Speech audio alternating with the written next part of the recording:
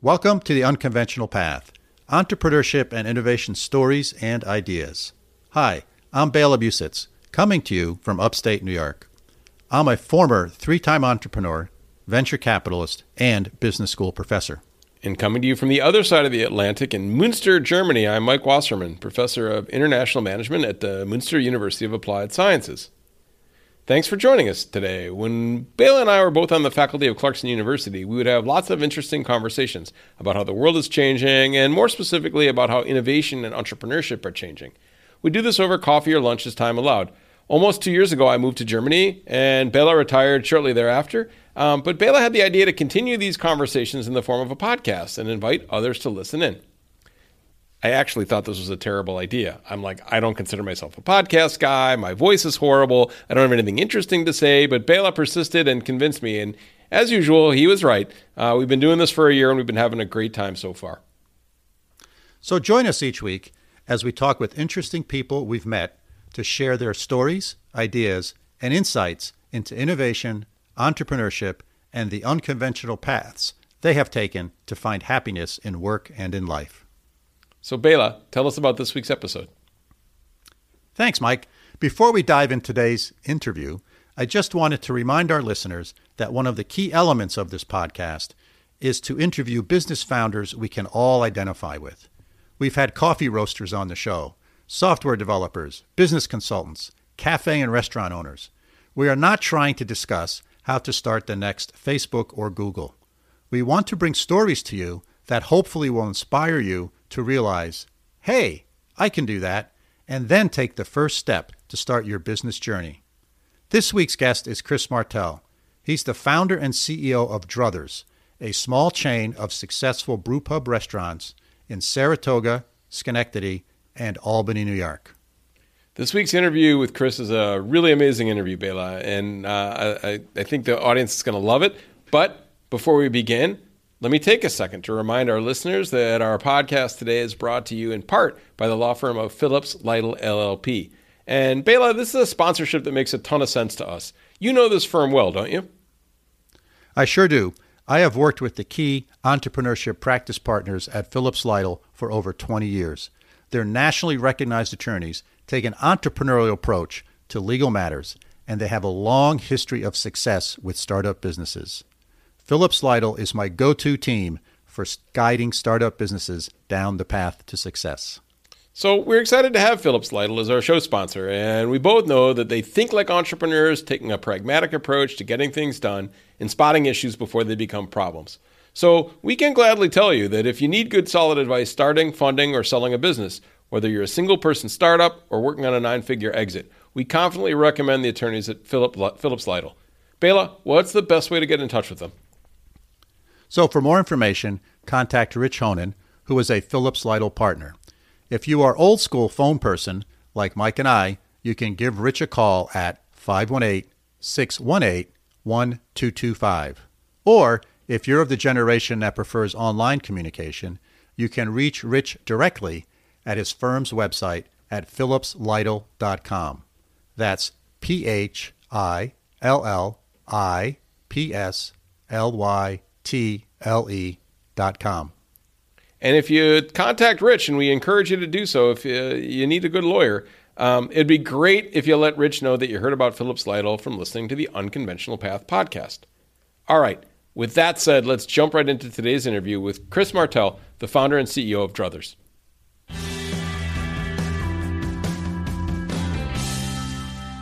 Hello, listeners. Today, I'm here with Chris Martell, who, along with his brother, founded Druthers. You might ask, what is Druthers? Well, I'm going to let Chris answer that question, but it's been a huge success.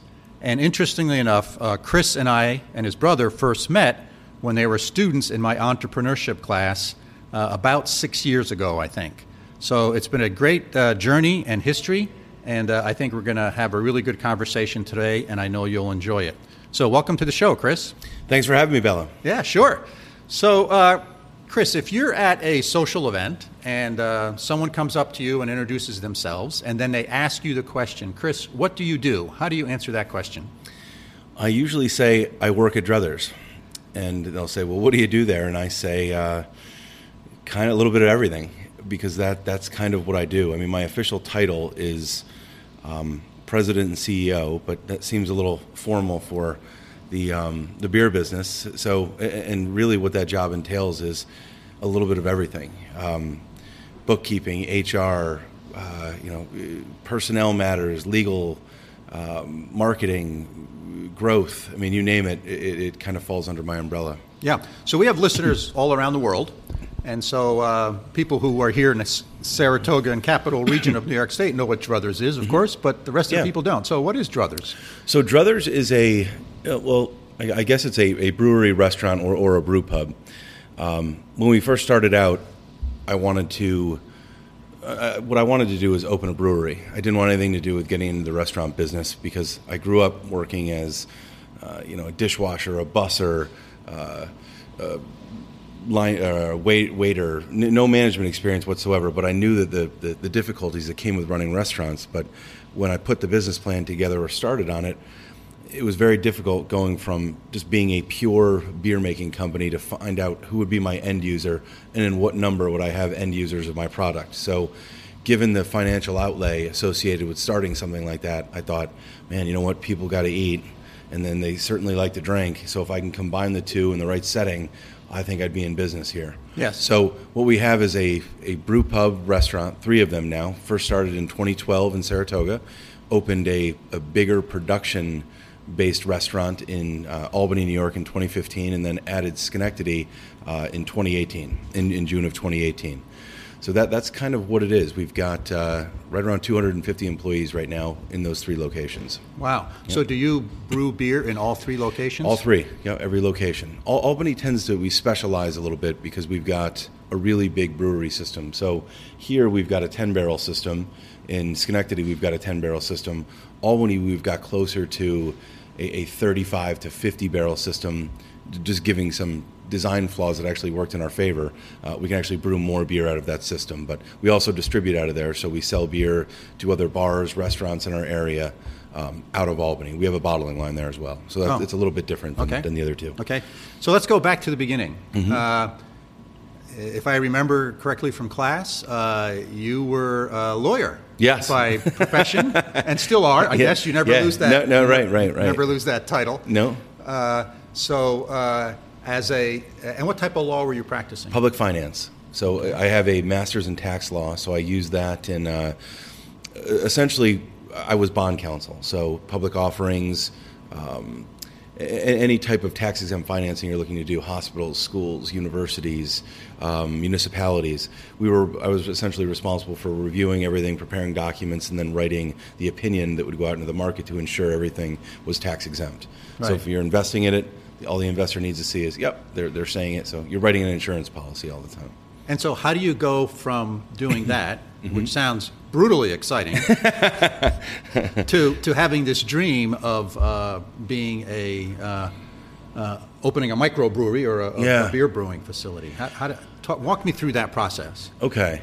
So I guess to walk you back, like at the very beginning, I'm living in San Diego. I'm working at Enterprise Rent-A-Car. My wife works at a private school, and it's a very wealthy private school. I mean, it $20,000+ for first grade and so on and so forth. Great teachers, and the parents of these children were all, as you can imagine, pretty accomplished folks. So over the course of the first few years that she's there, I would go to different parties with her, school events, and you'd meet these parents, and they'd ask me, what do you do? And I work at Enterprise Rent-A-Car. Yeah, first question I asked you. Right. And I work at Enterprise Rent-A-Car, and so I'd return the question.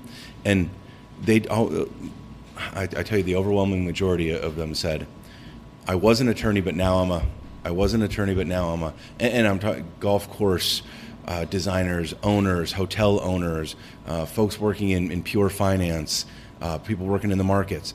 So it kind of, when I was trying to figure out what I wanted to do, I was looking at all the different options, and it seemed to me like it broke down as, my mother was a lawyer, and I already had an interest in the law, but I wanted to do criminal law, so that was always in the back of my mind. But something when they were telling me this stuff, I thought, geez, law school really just tells you what the law is, but it teaches you how to read and write better, to get in front of people and speak. So I thought, wow, I mean, there's something you can use in just about any industry you go into. If you have those traits, you can learn, the subject matter and maybe excel there. So after a really difficult day at Enterprise Rent-A-Car, it was one of those classic, I'm working there and the lobby's full of people. I'm the only one there, screaming baby. I'm working in El Cajon, California. It's like 105 degrees. I'm wearing a suit. I'm washing cars. I'm sweating through my suit. When it was all cleared up, I didn't have enough cars for the reservations there. I just go into my office and say, I need a few minutes. And I said, I'm going to law school. So I started calling around to the local law schools and say, hey, what does it take? What do I have to do to get in there? Like, let me know, So I just started, I bought an LSAT book on my way home and kind of like made the journey. So that was a moment. That was a turning point for me. So how did that lead to me becoming getting involved in beer? I was a home brewer at the time. I'd been home brewing with my brothers for a while. Started out with a Christmas gift like many folks. You get the home brewing kit, you make some really bad beer, and then you keep repeating it. And I think we were just doing it as an excuse. Beer takes 14 to 17 days to mature, so we would meet every 3 weeks, and it would be a chance to taste what we made and make something new. But what would happen is it'd just be an excuse to day drink in my garage, in my way, under the guise of we've got a hobby here that's really important. Now, is this during law school or after law school? This was after. So, this was a little bit, actually, we started during, and then we continued to do so after. But how did it really come from, I'm a home brewer, to this? My brother was working at Lehman Brothers when when the market began to take a downturn in 2007, 2008. He called me and said, hey, I don't have any student loan debt. I've got a little bit of savings here. I'm thinking about business school, law school. What do you think I should do? And I said, well, I loved law school, but the practice of law is a lot different than the schooling. I just suggested maybe we think about it and try to come up with something that we really like to do, like build something around something we like to do. So by the end of that conversation, we kind of floated the idea out there. I don't remember who said, we should just build our own brewery. It wasn't a brew pub, it was a brewery. And he said, yeah, right. Where he was living in New York at the time, getting ready to move to Florida with his now wife, because both of them were leaving finance. They were both at Lehman. So it just kind of, like, we hung up the phone, and I started kind of playing with putting a business plan together on what it would look like and so on and so forth. And then we touched base a couple weeks later, and it turned out that he was doing a little bit of the same. And we were like, are we really going to try to do something like this? And as it progressed, there are certain things that happened along the way that made it, like, I don't want to say destined to be, but kind of like, if you keep fighting, I can see it happening. It was when we finally realized we couldn't do a brewery, needed a restaurant attached to it. He said, where do you want to put it? And I said, I want an outdoor location on Broadway in Saratoga. And he said, bullshit, that doesn't exist. I don't know, like, you don't want to really you just don't want to do it. And I was like, that's what we need. And so maybe 2 weeks later, I'm walking down the street, and you got a guy on a ladder out front of this building here putting up a for sale sign. And I had never really noticed, like, there's a gate here that had always been blocked off and you couldn't see. So I looked over the fence, and there's this yard here. It's in terrible, overgrown, and I'm like, wait a second. I was like, does this building come with that yard? And the guy said, yeah. It's like a vacant lot. Yeah, and the last vacant lot on Broadway. On, like, what I consider, not South Broadway, but yes, the heart of the city, Broadway. So we looked through it. It was listed at $1.8 million, and my budget was half of that. And that's being generous. It was probably much less than that. I walked through with my wife like 2 days later through the main building out front here, and she said, well, at least we can cross that one off our list. And I was like, yeah, hell no, we're getting this building. And if I remember from your business plan in the class, yeah, right, it was a building, had retail on the first floor, and apartments on the next two floors. And you were going to buy that building. Yeah, I sort of recall that from the business plan. Yeah.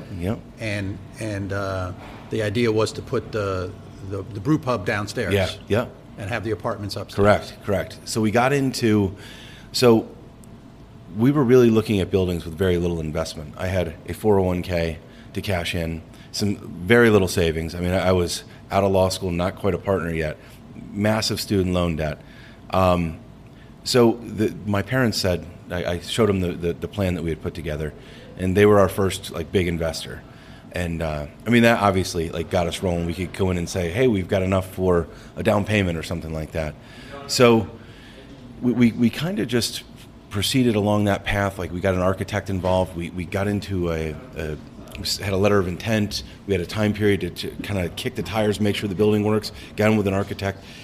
Maybe halfway in, $20,000 down the hole, we found out this building's not going to work for what we need to do. If we put all of our equipment in there, we might have had like 4 seats, at the entire right. place. I remember that. Yeah. So we were kind of, everybody got down.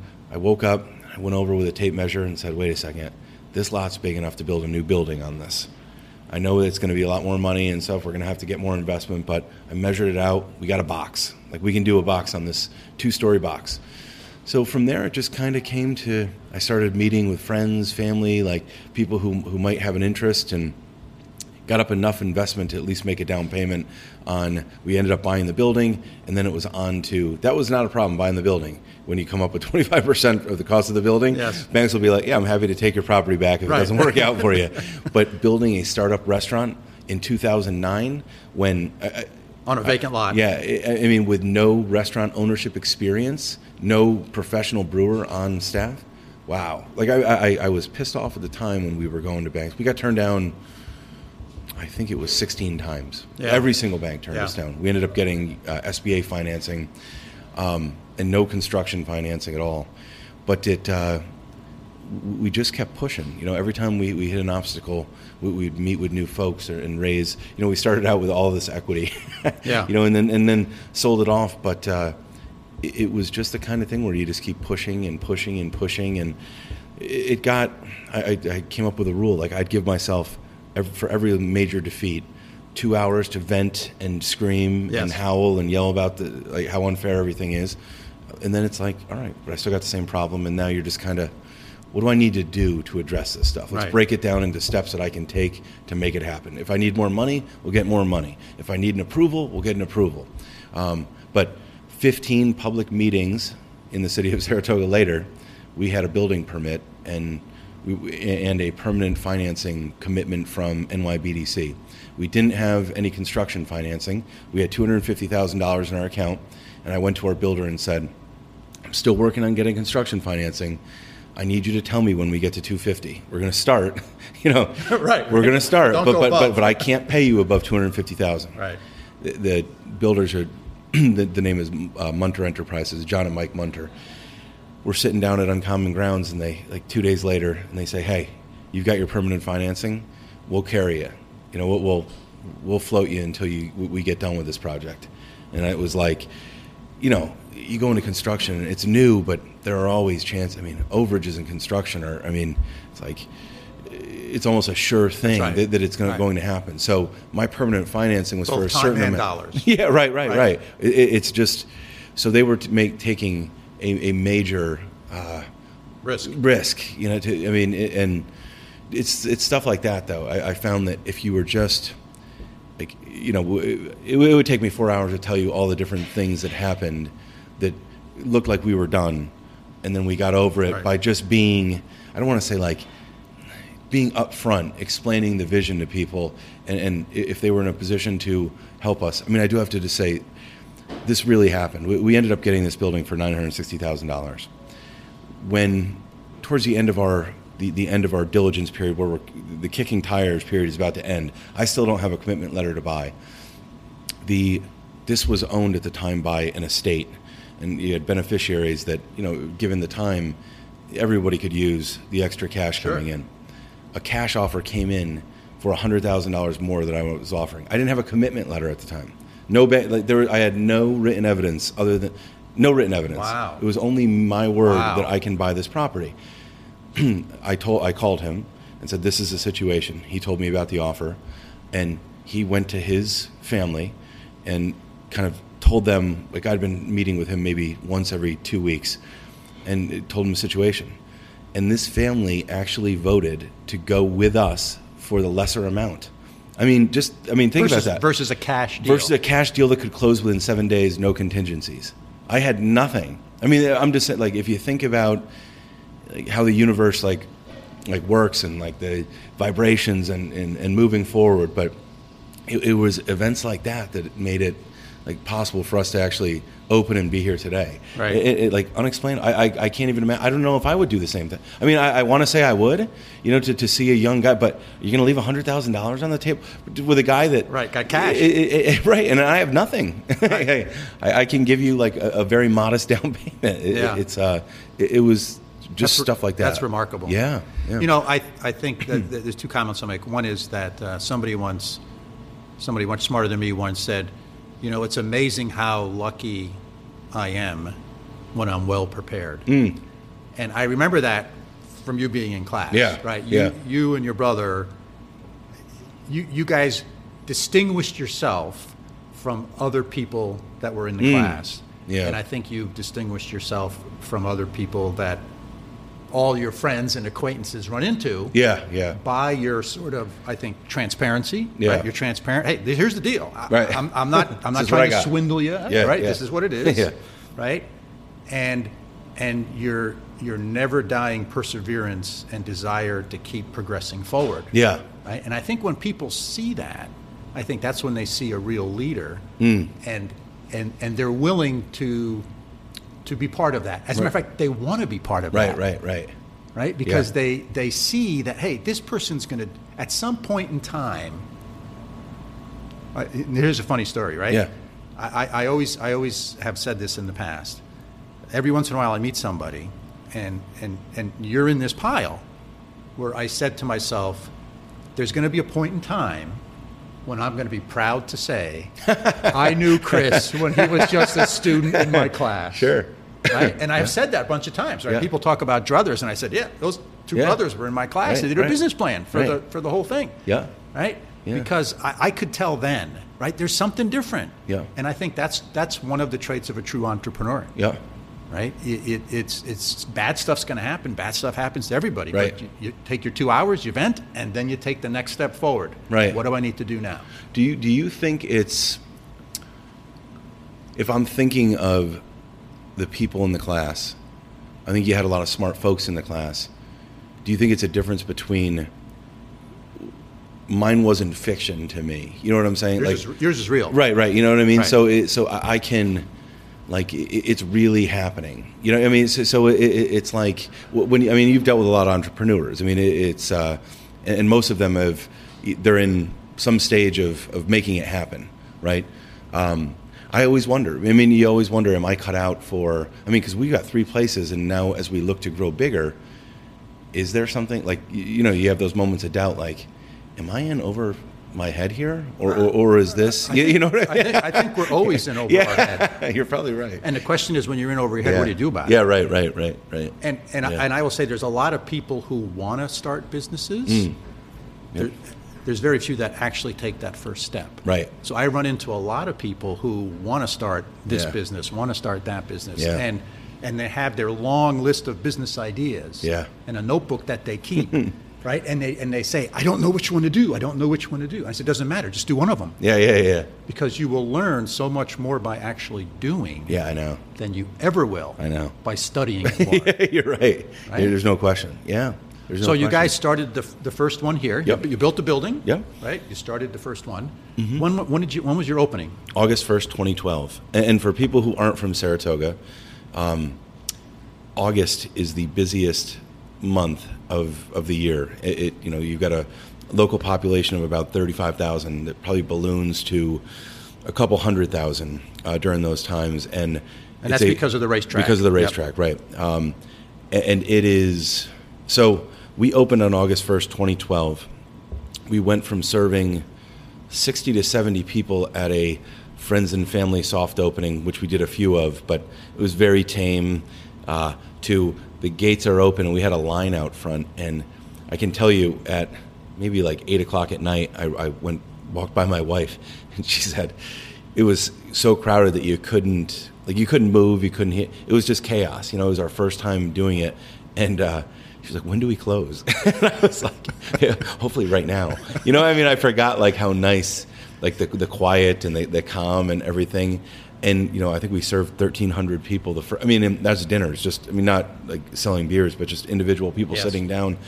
And it was just completely like overwhelming. And we really learned a lot. I mean, we were so busy that first month, and it's kind of it's just as much our location as it was, because we didn't have a reputation or anything like that. But we were the only brew pub in town at a time where brew pubs were somewhat fashionable. Right. And they weren't like in every community like they are now. Right, they were up and coming, and everyone wanted to check them out. Right, but there wasn't one on every corner. No, right. And we're in the smack dab in the middle of Broadway with plenty of outdoor seating. So we were just mobbed the entire time. We had to start closing our kitchen. We couldn't serve food from 2 to 5 because we had to reload everything.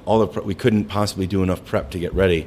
So it was certainly like very difficult those first few the first few months. Yeah. You know. So. You really had no real restaurant experience? No, other than being a cog. Your brother didn't? No, just Your wife didn't? Nope.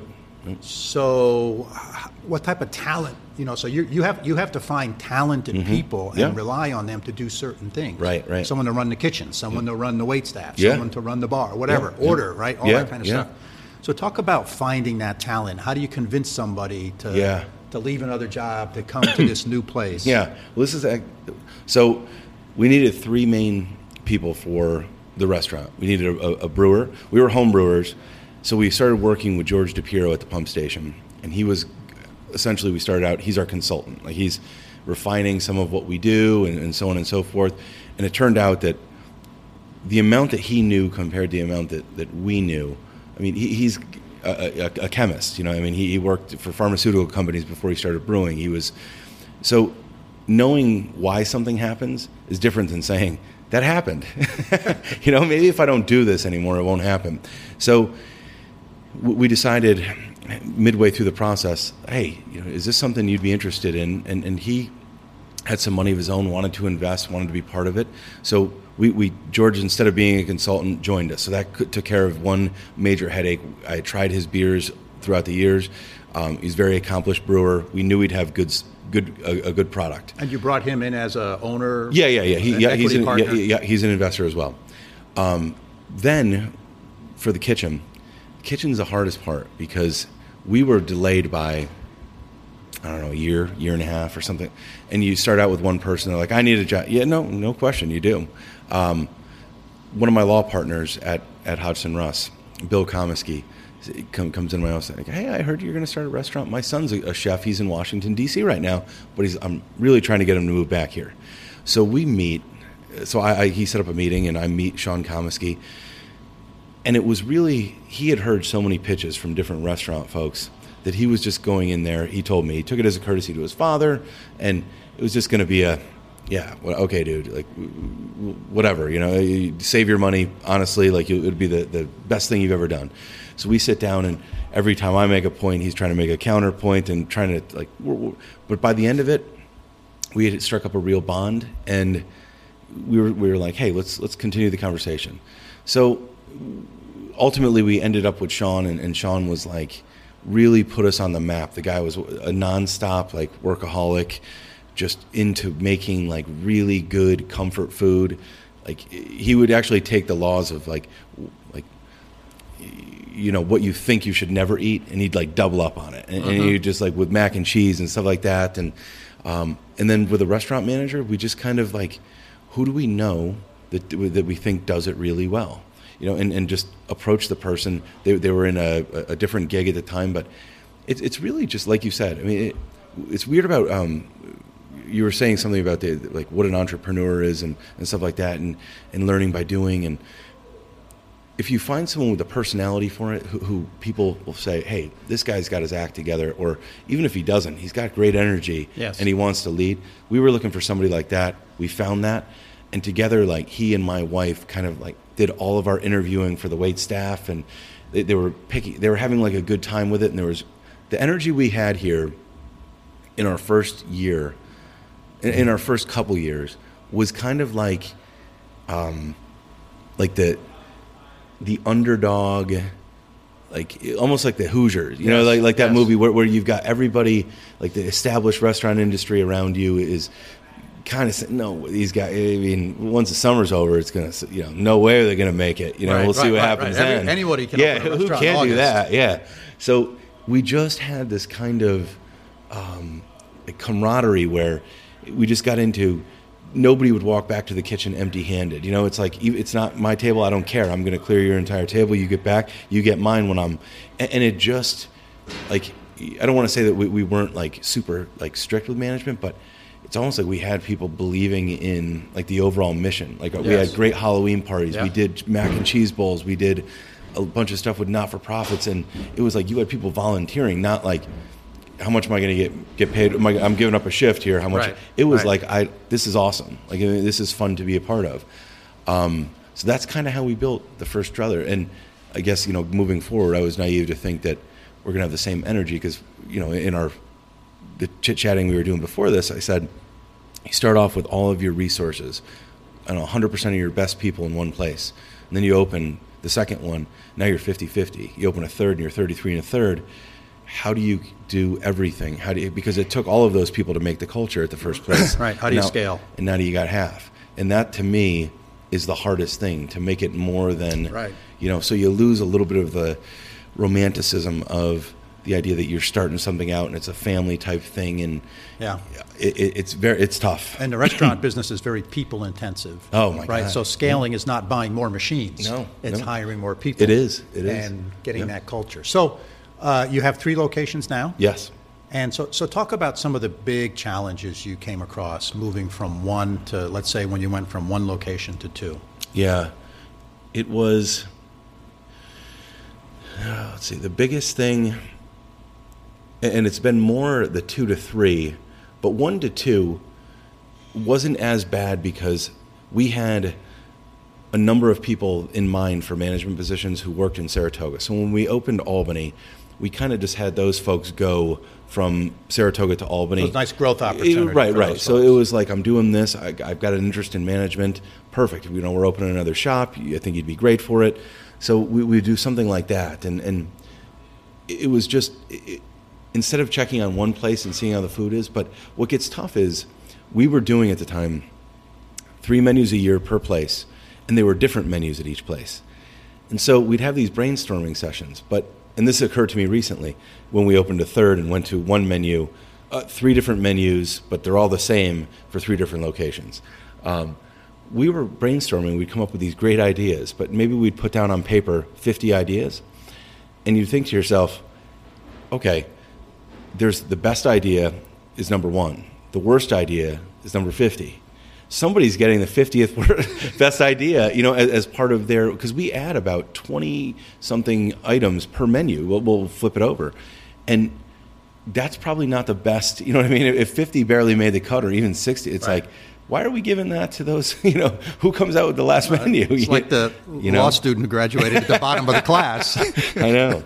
It's, so you look at it and you just think, we're not doing things like, this isn't right. Like, it used to be that we'd put 50 down on paper and take the top 20. Yes. And you'd say, now we've got something. But it's hard to come up with this many ideas. And then, if you think about, and this happened recently, but I read something, and I don't want to get the names wrong, but I think it was Popeyes with their fried chicken sandwich. They came out and went viral. I want to say that I heard that it took like a year in order to get like that tested, that sourced, the recipe perfect, and then distributed around. Now think about us doing that with 20 different items across, just even one restaurant. Like, we did 20 restaurants and we'd turn it over in 2 weeks. And you think, there's going to be problems with that. And so what we got into the habit of doing, what it seemed like was happening with us, is each menu lasts about 90 days, 90 to 100 days. We take the first 30 days fine-tuning. So for the first 30 days, you're getting something that we didn't think was the best that we could do it. So by the time we really got the hang of it, new menu time, that's leaving, Yeah. So talk to me about this drive. I don't know much about the restaurant business at all. Yeah. But you're turning the menu over every 90 days. Mm-hmm. What's sort of the motivation for that? I think that I don't want to get stale. Mm. And so I like people to try new things. We keep a lot of the favorites on there. So if we've got 50 items on, 30 stay, 20 change. So is it like the low volume ones you're sort of taking off pretty much? We actually take off some really high volume ones too. It just depends on, a lot of the things are seasonal. Oh, okay, that we'll put seasonal. on. Yeah, that makes sense. And certainly there's a lot of difference between January and July here. It's also how busy our kitchens get. Schenectady and Saratoga have outdoor locations, and long lead items do not work in these locations. So it's we kind of just got into flipping the menu to, and I also didn't want our people to become like robots. Like I would want, I think it was a Gladwell book that I was reading about complexity, autonomy, and there being some relationship between what you're doing and the amount of money you make, a chance for advancement. If you come in and really nail your station and it's always the same day after day, how long are you going to want to do that? Right. I don't, I mean, for me, not long. So I know that's good. I never thought of it that way, right? So it's part of it's for the folks who work here, right? To sort of give them new challenges, right. and that's the kind of people you want here. It is, it is. And I also thought, if these people want to open their own restaurant one day, which if that's fine, you're a line cook, you're a great line cook. I would imagine at one point you want to do this on your own. Sure. I mean, the bar to opening a restaurant is pretty low. So you could potentially like do this on your own. And I thought, hey, if you give these folks the opportunity to not only create menu items, but learn about the proper way to cost an item and so on and so forth, put it on the menu and see how it does, put specials out. I thought we're giving these folks tools to go on and do their own thing. Yeah. So how do you sort of scope out your competition? I don't really. I'm very critical of our operation, probably overly critical, almost to the point where it's, if someone says, hey, I had a great meal at Druthers, I'm thinking, well, they know that I am involved with Druthers, so they're telling me that I had a great meal at Druthers. I mean, how many bad, because I get the void report every night. I find out what we missed on. We really go around to customers and try to find out, like, if somebody doesn't eat something, they're sending obvious like signals that this isn't that good. So we'll get it out of them. If you ask, how was everything? Oh, it was good. Do you want to take it home? Nope. It's like, all right, well, you didn't we're not going to. So I say to my people all the time, our menu is like a contract, okay? So we're offering you the best version of what we put in print right there. You're accepting the best version of that, okay? Now, the problem is it's not clear as to my best version of that could be completely different than yours.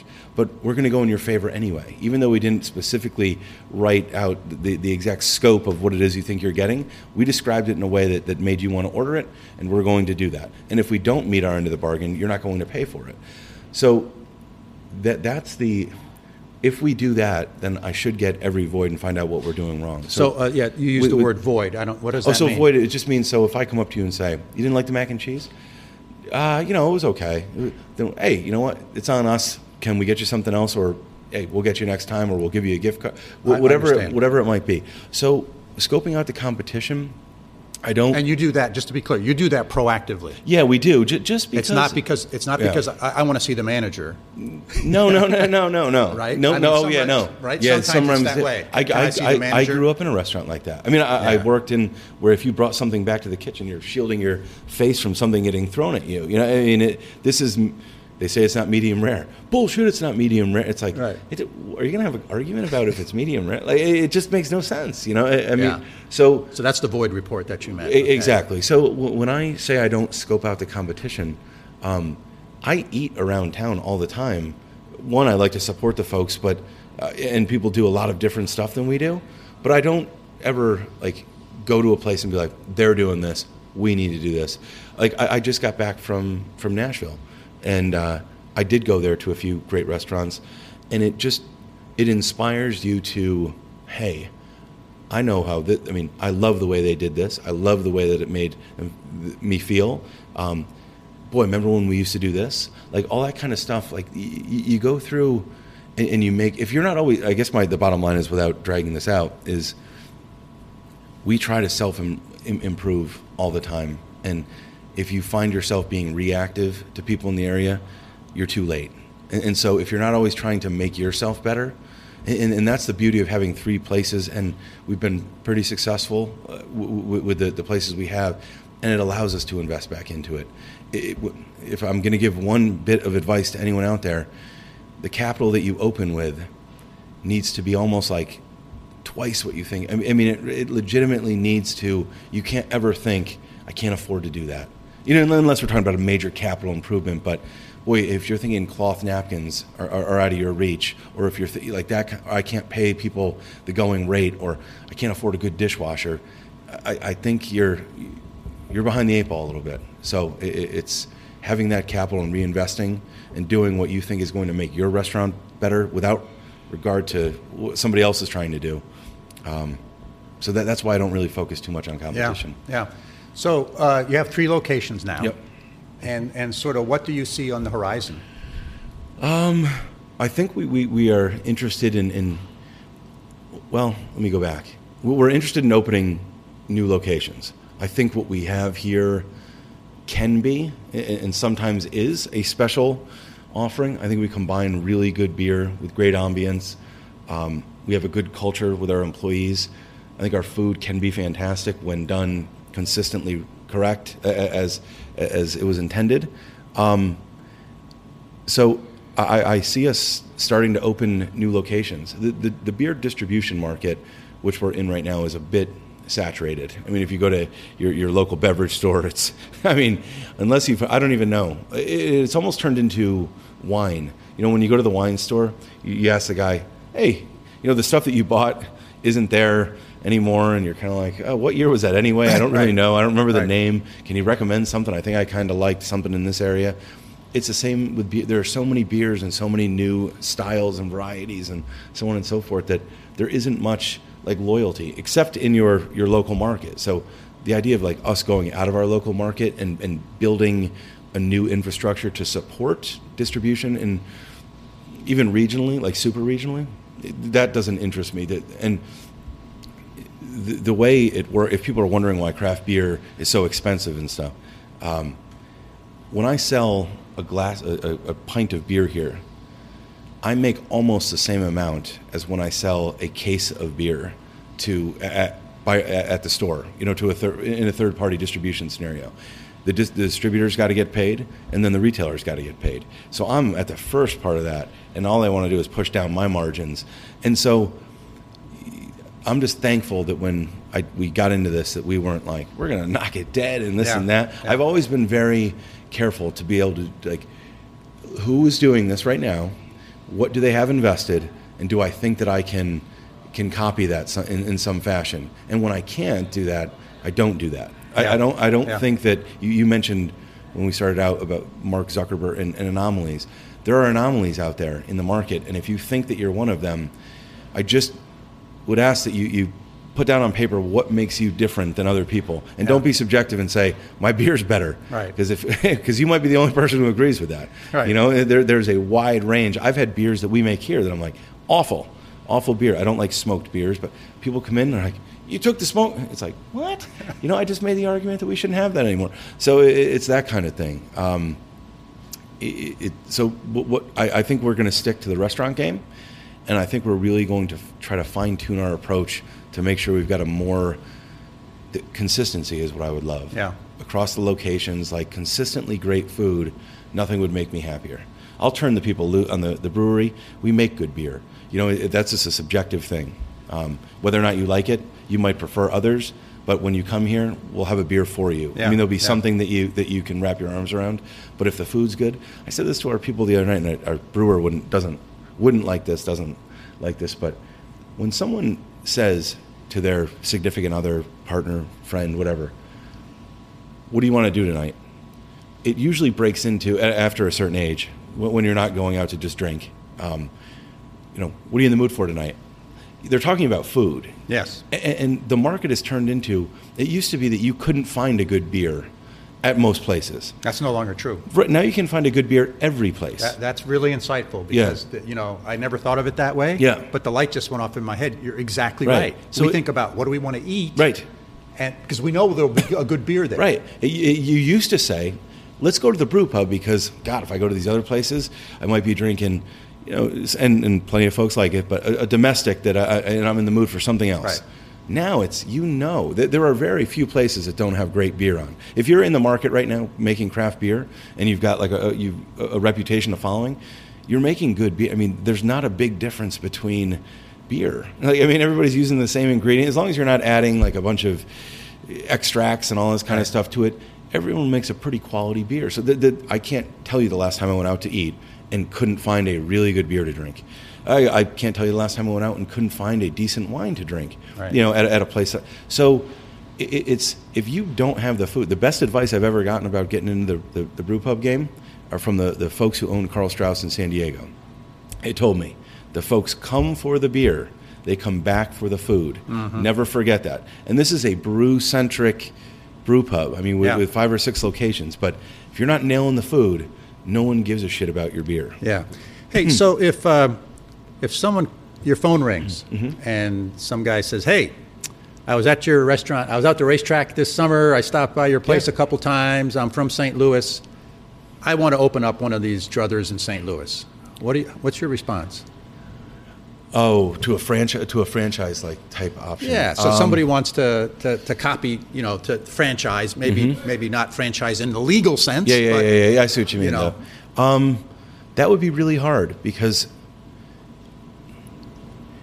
it would be hard because I know like all the nitty gritty that goes into making one of these run, and it's like as simple as getting up when it snows and coming in here and shoveling, because we don't have heated patio or sidewalks, and it's just a little things that you the extra steps you take. What did I read? I read a book, and it kind of put everything in perspective for me, and it was all about how even if you're not running a franchise or you don't intend to franchise, you should set everything up as if it's a franchise, meaning when you hire someone for a bussing position, they've got a busser's manual that's short, sweet, gets to the point, and you can quiz them on it. And the line cooks know all of your processes are repeatable, and so on and so forth. And the least talented among us can do just about every job. I don't have a system that I could give this hypothetical caller from St. Louis. So until I have something like that, I'd say no, because I've spent 8 years doing this now, and I still don't have it 100% or even 90%. And it changes. It does, yeah. Right, it's not the same. No, and the markets, it's one of the crazy, like when there's a very low bar to entry in the market, and restaurants have that shiny new apple thing. That's right. It's easy. The first 3 months is great. And you open a new restaurant, and it's like all of your customers, if you think about eating out, it's a habit for people. They've got the places in there, they've got 4 or 5 that they go to. I got my normal rotation. Exactly, right? And so to get someone out of the rotation, the shiny new apple might have happened for you. You say, I'm going to go try that new place. And that place is going to be something like, hey, is it enough to take that guy out of my rotation? So your number 5 rotation, you're once a monther, you're once every 8 weeks. Right. I mean, did that guy unseat? Right. So that's what you've got all the time, and as you get older, and your taste change as well. So it's not, what a packed house used to be great. Because I'm not really changing the number of times I eat out per month. Nope. Right, that's almost a fixed number. Yeah, you're staying the same. So if I'm going to some other place, that means I'm not going someplace else. Right, and think about it. When you were younger, you used to eat out a lot more. I mean that was my experience. So you've got this. You're always like fighting this thing where you've got established customers are getting older. Now we're 7 years in, they're having children. You can't go out as much, because these were the people in their late 20s. Right. Now all of a sudden they're dropping off, and the folks coming up, they aren't really the beer drinkers that like the generation before them. Now they drink spiked seltzer and all this other stuff. And so how do you appeal to them? They might be a little bit more health conscious. So you're always battling like, all right, so my once a weeker just went to a once every 2 weeks with the kids, or once every 3 weeks. How do I replace that guy with that? So you're always like thinking, what do I do to appeal to a different demographic? Yeah.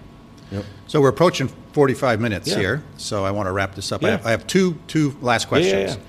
So if you reflect back on this whole journey, what were the 2 or 3 sort of biggest surprises to you? Let's see. 2 or 3 biggest surprises.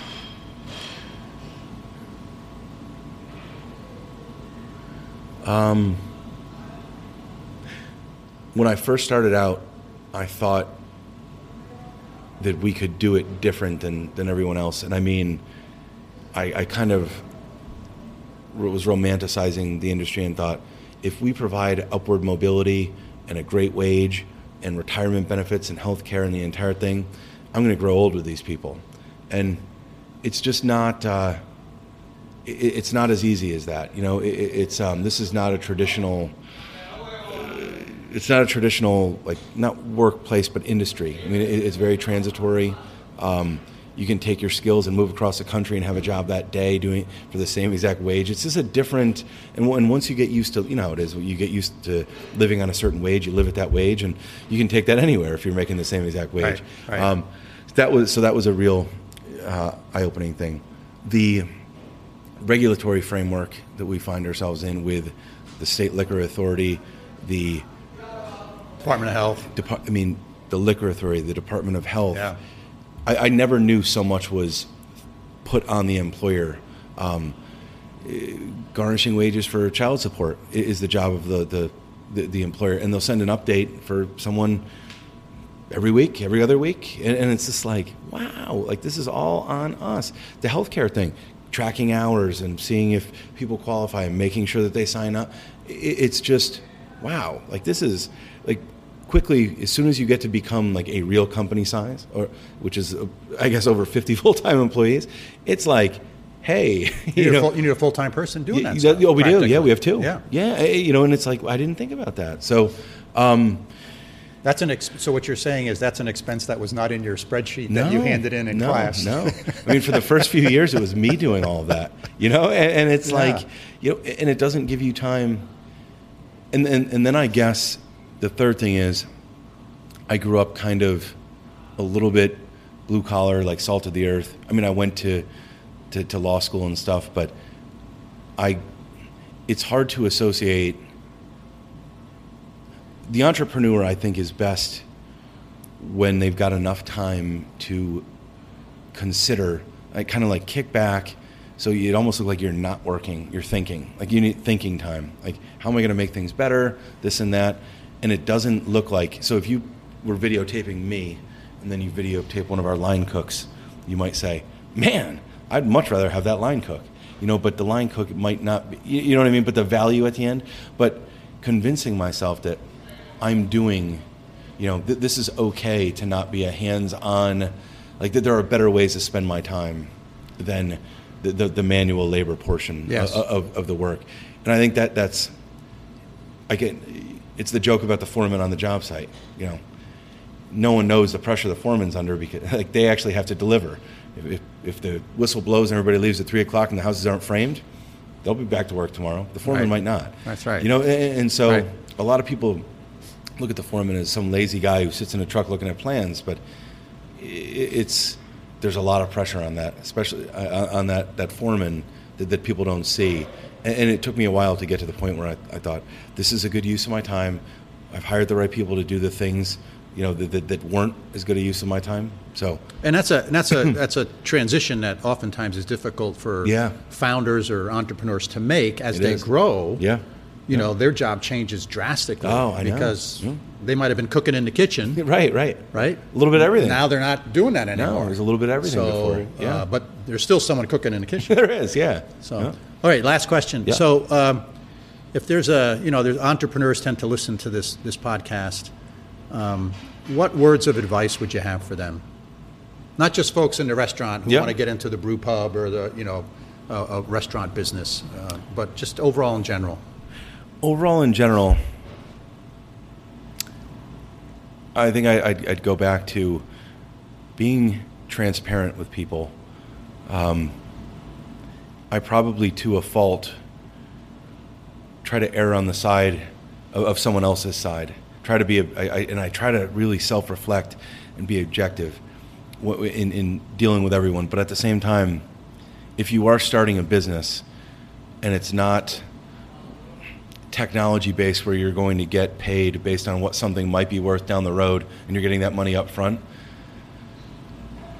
I would say just really, really be tight with your costs, because no, you don't go out of business if you can still pay the bills and your people, but otherwise you do. And it's just, if you just wait or I find that if you want it bad enough, it might not take the form that you wanted at first, but you can work into that form. Just if you make sure that you just can't run out of money. And the people who I see do that are overly optimistic about their revenue possibilities and very optimistic about how low their expenses are going to be. There are always hidden costs. So that's what I would say has kept me alive in this game. Yeah. Well, great. That's great advice, Chris. Thank you very much for being a guest on the podcast. You were a great guest with some really good words of wisdom and advice. Thank you very much for being here. My pleasure.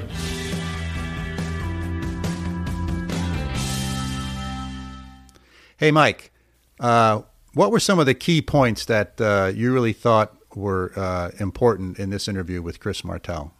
Well, I loved the journey, right? Working for enterprise, right? A lot of my former students have done that. They have a really cool training program, but it's a tough job, right? And then this kind of, okay, maybe I'll go to law school, bad day at the office.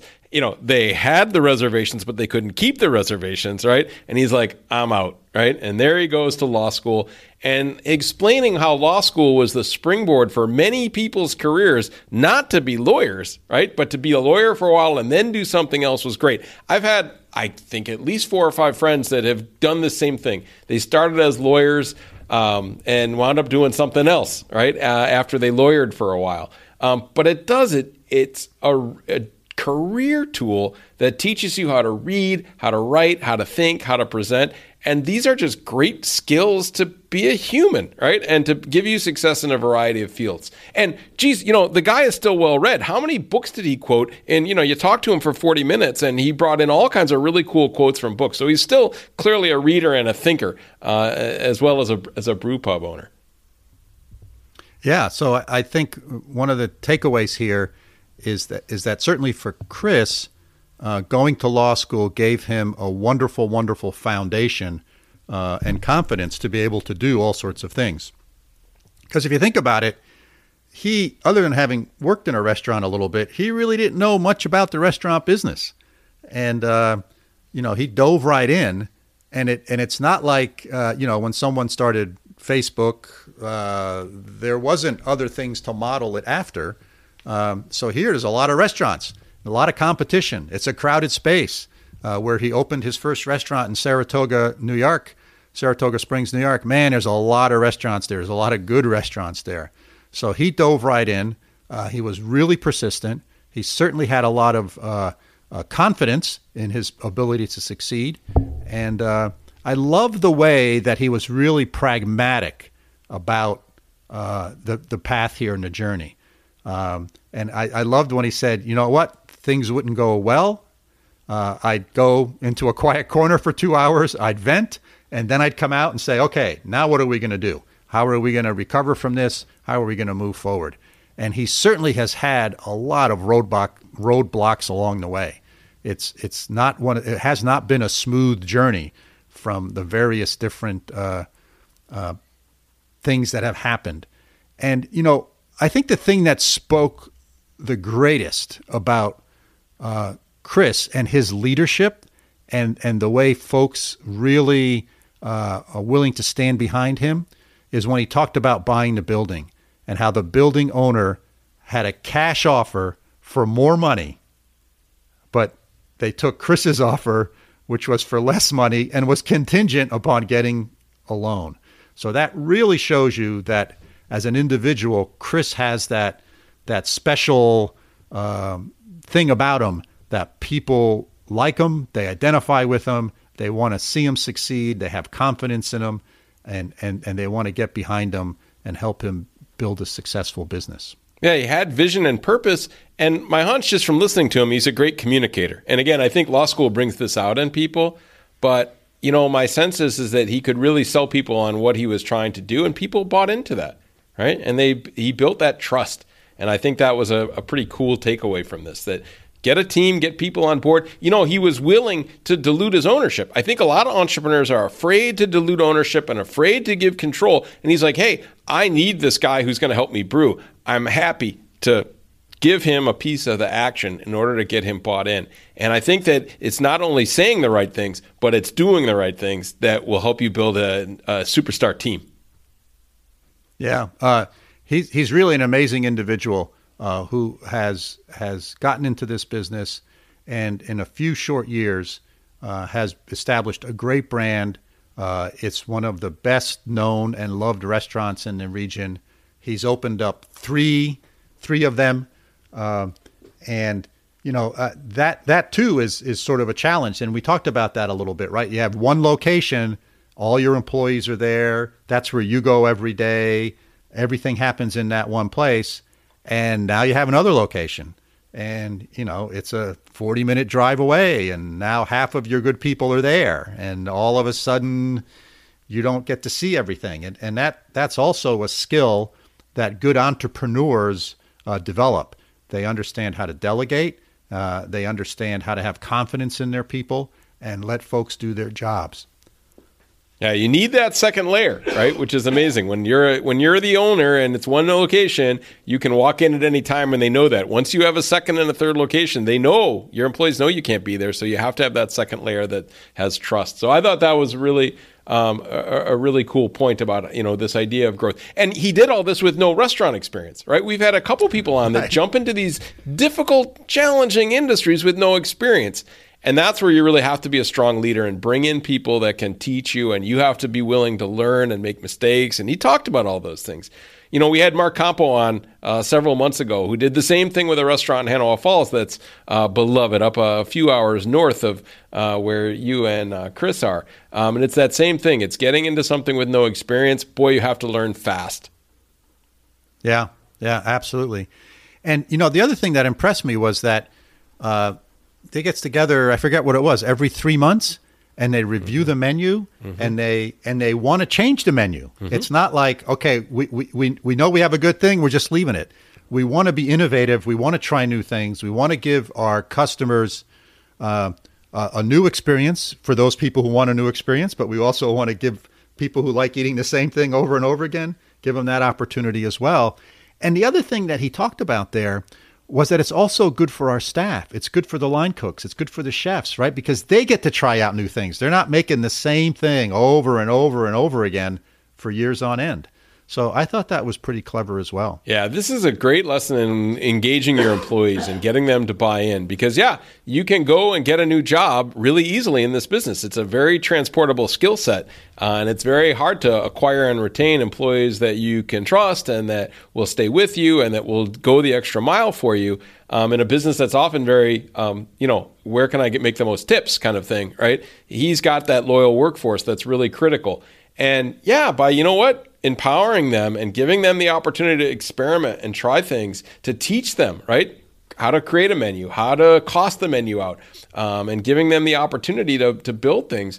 This is a great HR lesson. Yeah, they might take that skill set and go open a competitor down the street. But in the meantime, you're getting people that, A, they probably won't compete with you directly because you did something for them and they trust you, right? But B, you're going to have those people's they're going to take your interest into heart as well as their own. And so I think that most of the time an approach like that really works out. You can get burned this way, but I think more often than not it works. And it was great to hear right from Chris's mouth how he's used that model of kind of growing human capital and trusting your employees and giving them the power to own part of the business literally, right, or figuratively, right? He did that, and I think that was really cool. Yeah. And I think the other interesting thing is that how he's adapted his business in that when the whole microbrewery thing sort of kicked off, you went to various different places because that's the only place you could get microbrewed beer was in these little brew pubs. Now you can go to the grocery store and there's a 100-foot long aisle full of microbrewed beers. And you can go to any restaurant and get a good selection of microbrewed beers. So he figured out and he understands that people may come there the first time or the second time for the beer, but they come back over and over and over again for the food. And it's the food that drives his business. And the beer is just a sort of a necessity and a branding opportunity to build some loyalty along with the excellent food. Yeah, remember, he didn't even want to open a restaurant at first, right? He was like, I don't want to do food. And he only did food when he realized the economics didn't work of just the beer, right? So This was a person whose identity was, I think, started as a brewer. And he was willing to shift his identity into really being somebody that's focused on food. And, that's a hard thing for some entrepreneurs to do, to let go of the original passion and to kind of pivot to saying, no, the focus of this is really on the food. And you have to be all things to all people sometimes. So you have to have great beer. If you have crappy beer, people aren't going to come back. But yeah, the beer is kind of the price of entry, and the food is the thing that gives you your employees, your customers stickiness. So I thought that was a great conversation. Yeah. Anything else there we want to bring up? Well, just that I think knowing your industry and knowing the trends in your industry and knowing what makes you competitive. I don't care if you're a dentist or a house painter or you own a car wash. I think those same lessons learned is understand the trends in your industry, know what kind of your unique selling proposition is, and know what it is that consumers are chasing, right? His understanding of how his core customers are aging and what their needs are as they go from single to married to having kids, right? How does he have to tweak what his offering is to both keep his existing customers coming back and to bring in new customers, right? To replace the ones that he loses. And I think that's a really nice small business lesson that I like to teach, that it takes me an hour and 15 minutes that he explained in 4 minutes, right? That tells you a lot about my teaching, but I thought that was great. So, and I think this notion of, right along with that, Mike, is measuring what's going on, having the right set of metrics, right? Mm-hmm. So he measures food that sort of doesn't get eaten, that gets left on the plate. And they sort of measure that. And then as a team, they get together and they say, okay, what's going on here? Do we need to tweak the recipe? Was that just a bad night, or what's going on? And then modifying things based on that. Again, bringing into that picture his employees so that it's a group decision and they're all sort of behind it and they identify with it. And when the customer has a poor experience, he reaches out to that customer and tries to turn that poor experience into a good one. Yeah, it's critical. I think his approach to business was a great kind of class in an hour, right, of how to kind of start and maintain a business in a very tough environment, right? He has a great location. He's got great people. He diluted control. He built partners early, right, in order to make sure he had the right people in place. He's built a brand. He's grown kind of organically. He's got a clear focus on what makes his customers come back for more. He's got a system in place to troubleshoot and to continuously improve and to innovate. And I think those are the keys to success in a tough market. I agree, Mike. Let's wrap this one up. Okay. Well, we're happy you joined us for our podcasting adventure this week and our Bela's interview with Chris Martell. We hope you found this interesting and thought-provoking as well. As usual, we have a couple of requests. Please email us with questions, complaints, suggestions, topics for potential guests. We're happy to do all of that. Spend a couple minutes, email us at bela.and.mike@gmail.com. And if you haven't subscribed yet, please do subscribe. Give us a like or a heart or whatever your podcast app does to signify if you do like us. And if it's not too much trouble and you can spend a second and write a review for us, that would be great. And of course, the last thing is if you know others that might find us interesting, please share us with them. So thank you for listening this week, and we're going to wrap this up. We look forward to having you join us next week for our next episode. So signing off from upstate New York. Hey, Mike, see you next week. That's great, Bela. I'm off to have a schnitzel and a nice cold beer. So from over here in Münster, Germany, have a great week. This podcast is produced for Mike and I by our friends at Busy Media of Schenectady, New York. They can be found at busymedia.co.